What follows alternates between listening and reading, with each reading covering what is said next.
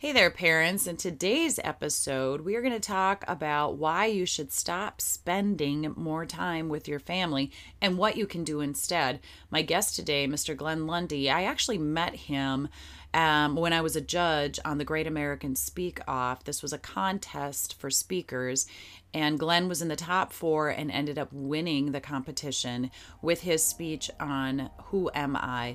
And so we start with that topic, and then we're going to get into a little bit more about how words matter and why we should be spending less time with our family and what we can do instead. Hey there, parents. Thanks for listening to the No Problem Parenting Podcast. Are you ready to become the confident leader your kids crave you to be? Are you losing your crap on your kids, yelling, giving in, and exhausted at the end of every day?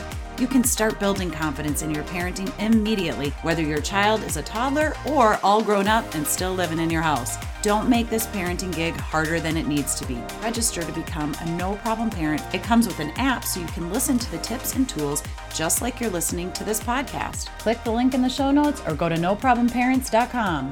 Become a No Problem Parent today. All right, parents, welcome back to Financial Fitness Friday, and today it's all about investing in something invaluable, your family. Mr. Glenn Lundy is my guest today, and he's a highly accomplished individual with a diverse range of skills and experiences, and the devoted husband and proud father of 8 children. You're going to want to check out all of Glenn's links in the show notes. By intentionally investing quality time together, whether that means 15 seconds or 15 days, you're not just strengthening bonds with your family, you're also laying the foundation for financial well-being. Plus, finding that balance between work and family can actually boost productivity and overall happiness, which is a win-win for your financial fitness. I'm excited to have you here today. Welcome, Glenn. Well, thank you very much. I appreciate that. Honored to be here. The impact you made in 3 minutes with your Who Am I speech was just profound to me. And I would like to talk about that a little bit, how you came up with that message and a little bit about your story. Yeah. So, who am I is a powerful question that everyone, 7.8 billion people that exist on this planet, have asked themselves, can ask themselves, and should ask themselves. So in the Great American Speak Off, it is incredibly important to be able to speak to something that everyone could identify with, right? This is a competition. For those that don't know what it is, it's like American Idol or America's Got Talent, but for speakers. And you have a very short amount of time to engage the audience and give them something that they can take away that's impactful. And so your initial deal is you kind of want to share your story. We typically want to share lessons from our story, but when you're looking at a 3-minute timeline, you really have to get the audience involved right away. Give them a couple pieces of the story so that you can solidify the message, but really you got to make it about them the entire time. And so we started the speech with Who Am I? Right out the gate, because I knew the audience would be able to connect with that. Then very short into, I'm a husband to 1, I'm a father to 8. I battled things like depression and so on and so forth, right? Just a short story. And then we brought this idea of identity through my child, Meredith. So my daughter Meredith, she's 7 years old. I'm half black. My dad's black. My mom is white, and my wife is white, and most of our kids are some sort of blend of that. So it's very interesting. But Meredith is blonde hair, blue eyes, which her mom doesn't have blonde hair. I don't have blonde hair. Neither one of us have blue eyes. And she came out and shocked us all. And really, for me, I was a non-believer in God till I was in my early 30s. I've walked this journey with God for the last 15 years. But Meredith was like just such proof to me that we're far beyond just the physical, right? Because if you take my wife and you take me and you put us together, you don't get blonde hair and blue eyes. Yeah, and yet that's what we got anyway, right? So she's almost like a proof of God in the flesh for me. But we went into that story to help the audience realize that our identity has nothing to do with the flesh. It has nothing to do with what we look like, has nothing to do with our economic status, has nothing to do with anything like that. Our identity is something that comes from within and comes from above, right?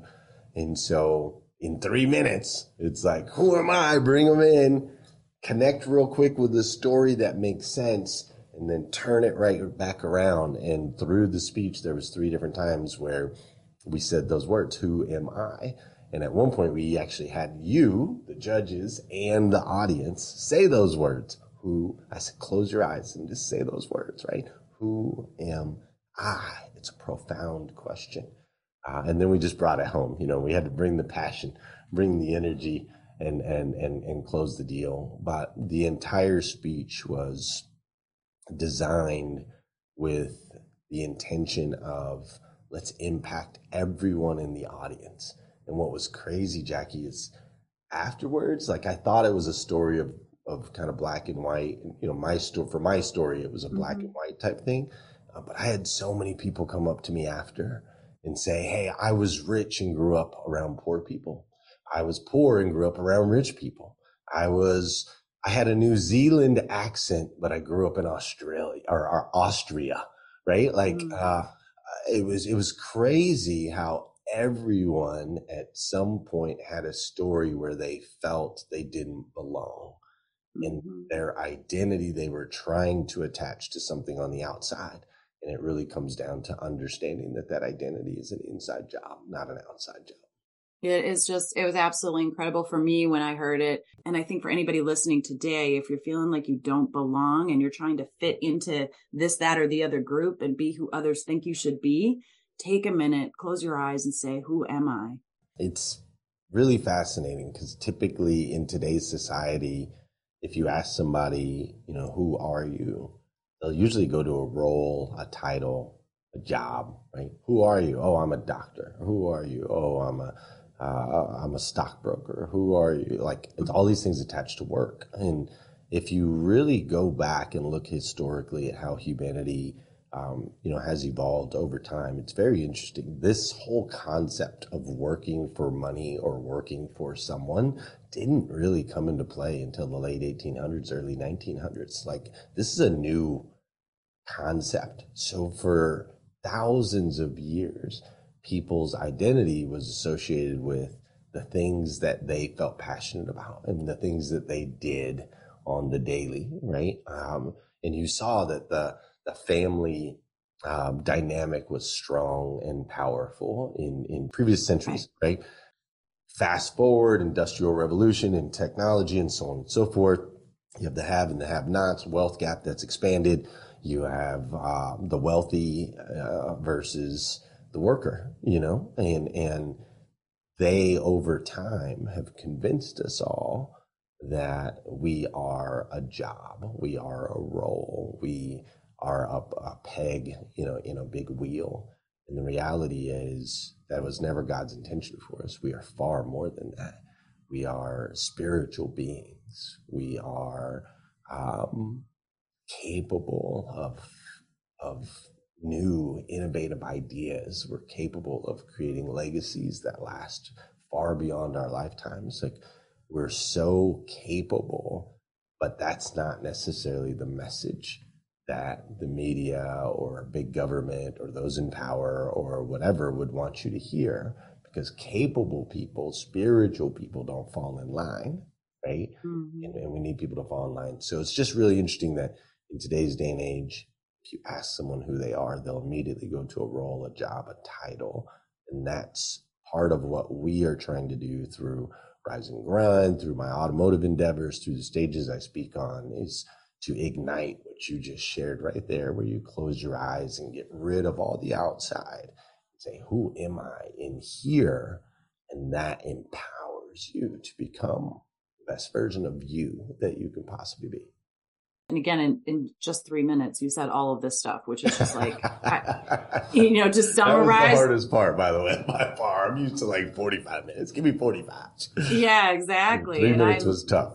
So you are the father of 8 children. I am? And Trust me, I'm just as shocked as other people sometimes. oh my gosh, that's amazing. Well, tell us a little bit about how you navigate fatherhood and work and all the things, and still keep that identity. There's really two aspects to that. The first, and I think is probably the most powerful and important in my experience, is at some point along the line, I remember being in my area that I write in the morning, and I wrote the word spend on a piece of paper, and then I crossed it out and I changed it to the word invest. And I started to process that. I'm like, okay, wait a minute. When I'm in a conversation with people, they'll say, I'm going to invest in the stock market. And what is the expectation when you invest in the stock market? You want a return on the investment, right? Like you're going to make some money. Otherwise, you're not going to go do it, right? Right. When you invest in yourself, you expect a return on that investment. When you invest in your business, you expect a return on that investment. I'm going to invest in paid ads on social media. I expect a return on that investment. So when we use the word invest, intuitively, we expect an ROI. That's just natural.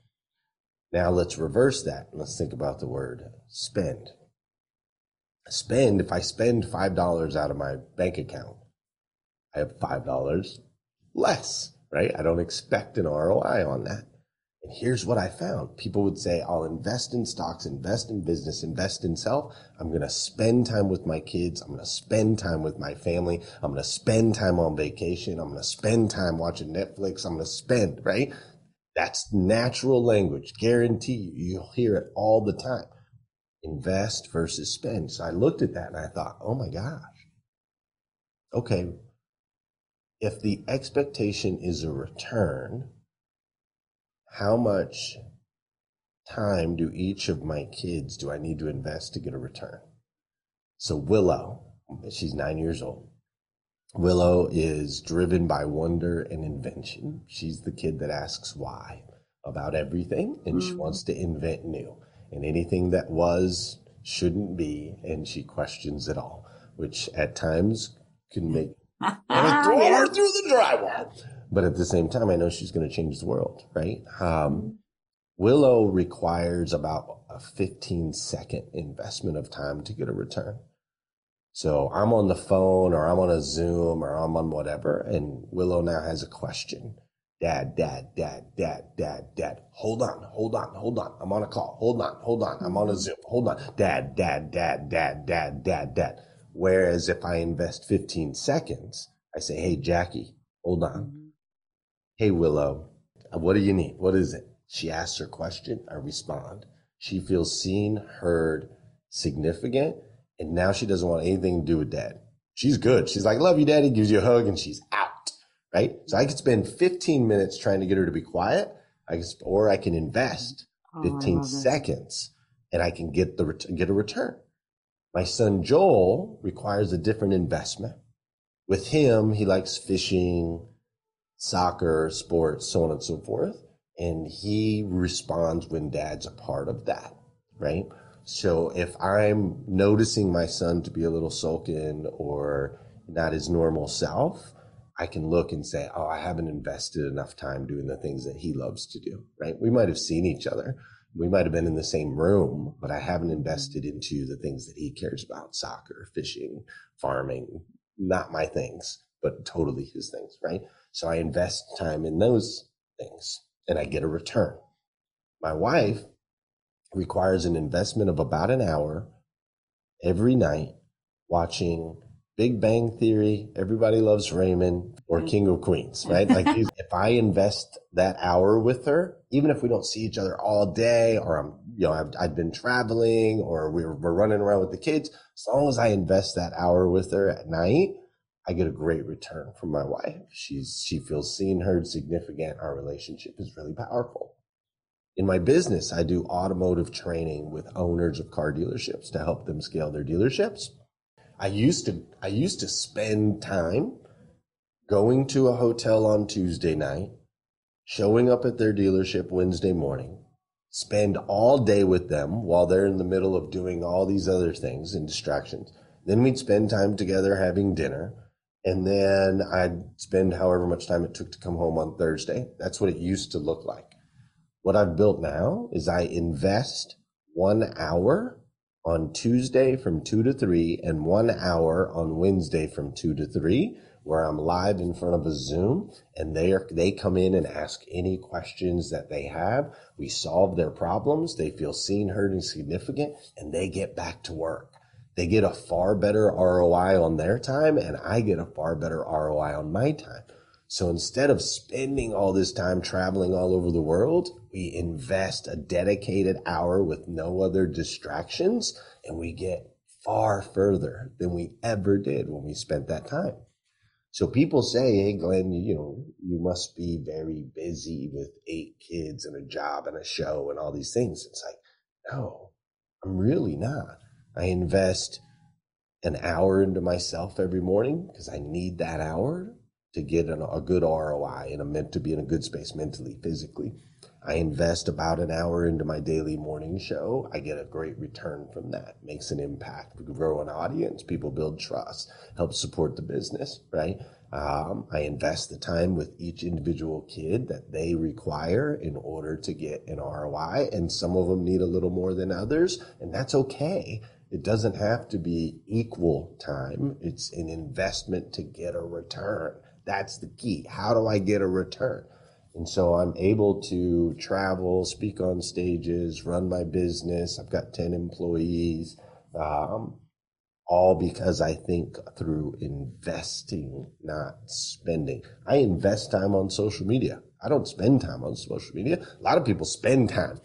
I invest. I'm like, hey, I'm going to invest time. I'm going to see what people are doing that's working. I'm going to make sure to comment on other people's posts so that they see me and I see them. They know that, hey, I'm investing a little time and energy into you. I'm going to like stuff. When I watch Netflix, I'm going to invest time in Netflix. I'm not going to spend time watching some show that matters nothing. I'm going to invest it and say, how can I get a return out of this? And sometimes that return is, I just need mindless for an hour. Like, I'll invest an hour into The Mandalorian because it brings me joy. It brings me some peace, right? Like, I thoroughly enjoy it. I do not feel any regret or remorse when I invest it in time in Mandalorian, right? So it's not don't do these things. It's just invest in a way that you expect a return from it, and you'll find you have time to do it all. So intentional. Yeah. And I love that, of the investment versus spend. Why would you go spend? That's a deficit. It's a negative word. Invest time in your family. Next week, I'm going to invest time in my family. We're going to the lake. We're riding on a boat. We got jet skis. Like, we're going to invest 4 days together out on the lake. It's going to be amazing. We're not going to go spend 4 days on the lake. Right. Because then you come back tired, exhausted. You feel like it was more work than it was worth. You're behind on your work. Like, when you go spend time, it's never returns joy. When you invest, you get that return of joy. The expectation of a return. That is the most important aspect of it is, okay, how much time do I need to invest to get a return? And what you'll find is it's usually a lot less than you think. I got to spend 4 years doing this, or I got to do 10,000 hours. There's that 10,000 hour thing, right? I got to put in 10,000 hours. You know what? I put in, Jackie, I used to go golf in the mornings before work. When I worked in a dealership, I would go golf in the morning, and I would tee off at like 6:30 a.m. I'd play 9 holes by myself.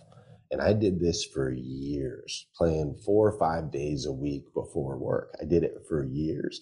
Guess how good I got at golf? Terrible. I was just as good when I stopped doing it as I was in the beginning. Why? Because I was just spending time on the course. I spent an hour and a half swinging a club every day. No coach, no one to tell me I was doing wrong or what I could be doing better. I didn't invest time in getting better at golf. I just spent time golfing. Completely different, right? So you can go spend 10,000 hours on anything. You're not going to become an expert at it. Invest time. Invest with the expectation of a return. Am I progressing? Am I getting better? Is this working? If it's not, who do I need to ask to help me do this differently? Or what do I need to invest in to make this to where it's actually progressing? I'm actually moving somewhere, right? So if you have that expectation of return, now when we invest the time, it doesn't take anywhere near as long as we think it does. That is genius. I could talk to you all day. Your daily morning show, #Rise and Grind. Is this the kind of thing that you're talking about on the morning show? So Rise and Grind is motivation, education, inspiration. That's what you're going to get. When you come watch the show, you're going to get motivation, education, inspiration. No politics, no news, no devastation, no destruction, no nonsense. I looked at the world and I noticed that the morning is filled with bad news. And at night, if you stay up late enough, you can maybe get some laughs with all of the fun, entertaining shows are on at night when most people are in bed asleep. And the day is filled from 5 a.m. till about 10 a.m. with news, violence, destruction. And so I realized, my goodness, man, most people in the world are waking up going right into that. And we wonder why we're in the state that we're in. So we wanted to create a space that is safe from all of that. It's literally motivation, education, inspiration. You might laugh, you might cry, you might be inspired. And that's why we created Rise and Grind. I wrote a book called The Morning Five, 5 Simple Steps to an Extraordinary Life. You can download it for free at themorning5.com. And that is the number 5, themorning5.com. And it's 5 simple steps first thing in the morning. Step 1, never hit the snooze button. Step 2, don't touch your phone first thing in the morning. Step 3 is gratitude and goals. Write down 10 things you're thankful for and then your goals. Step 4 is to take care of the physical, run, walk, or play golf. I don't care. Just get in motion. And then step 5 is to send out an encouraging message. So take that positive energy that you've accumulated through your morning routine and release it out into the universe, make an impact in somebody else's life. You are truly a gift. I'm so thankful that I was able to be connected with you and to see you. I appreciate all that you're doing. I look forward to following you and staying connected. Thank you so much, Glenn, for being on the show today. Yeah, thanks for having me. Always an honor. It's a pleasure to be connected, Jackie. All right, that's it for today's episode of the No Problem Parenting Podcast. Hey, thanks guys for tuning in. If you found value in today's episode, click the subscribe button and share it with other parents who might need a little boost. Stay connected on our socials by following @NoProblemParents for more parenting tips and get your free download of the 60 ways to respond to your kids without losing your cool. Go to noproblemparents.com. Until next time, remember, your confidence comes from embracing both successes and setbacks. So take a deep breath, embrace the chaos, and remember, you got this.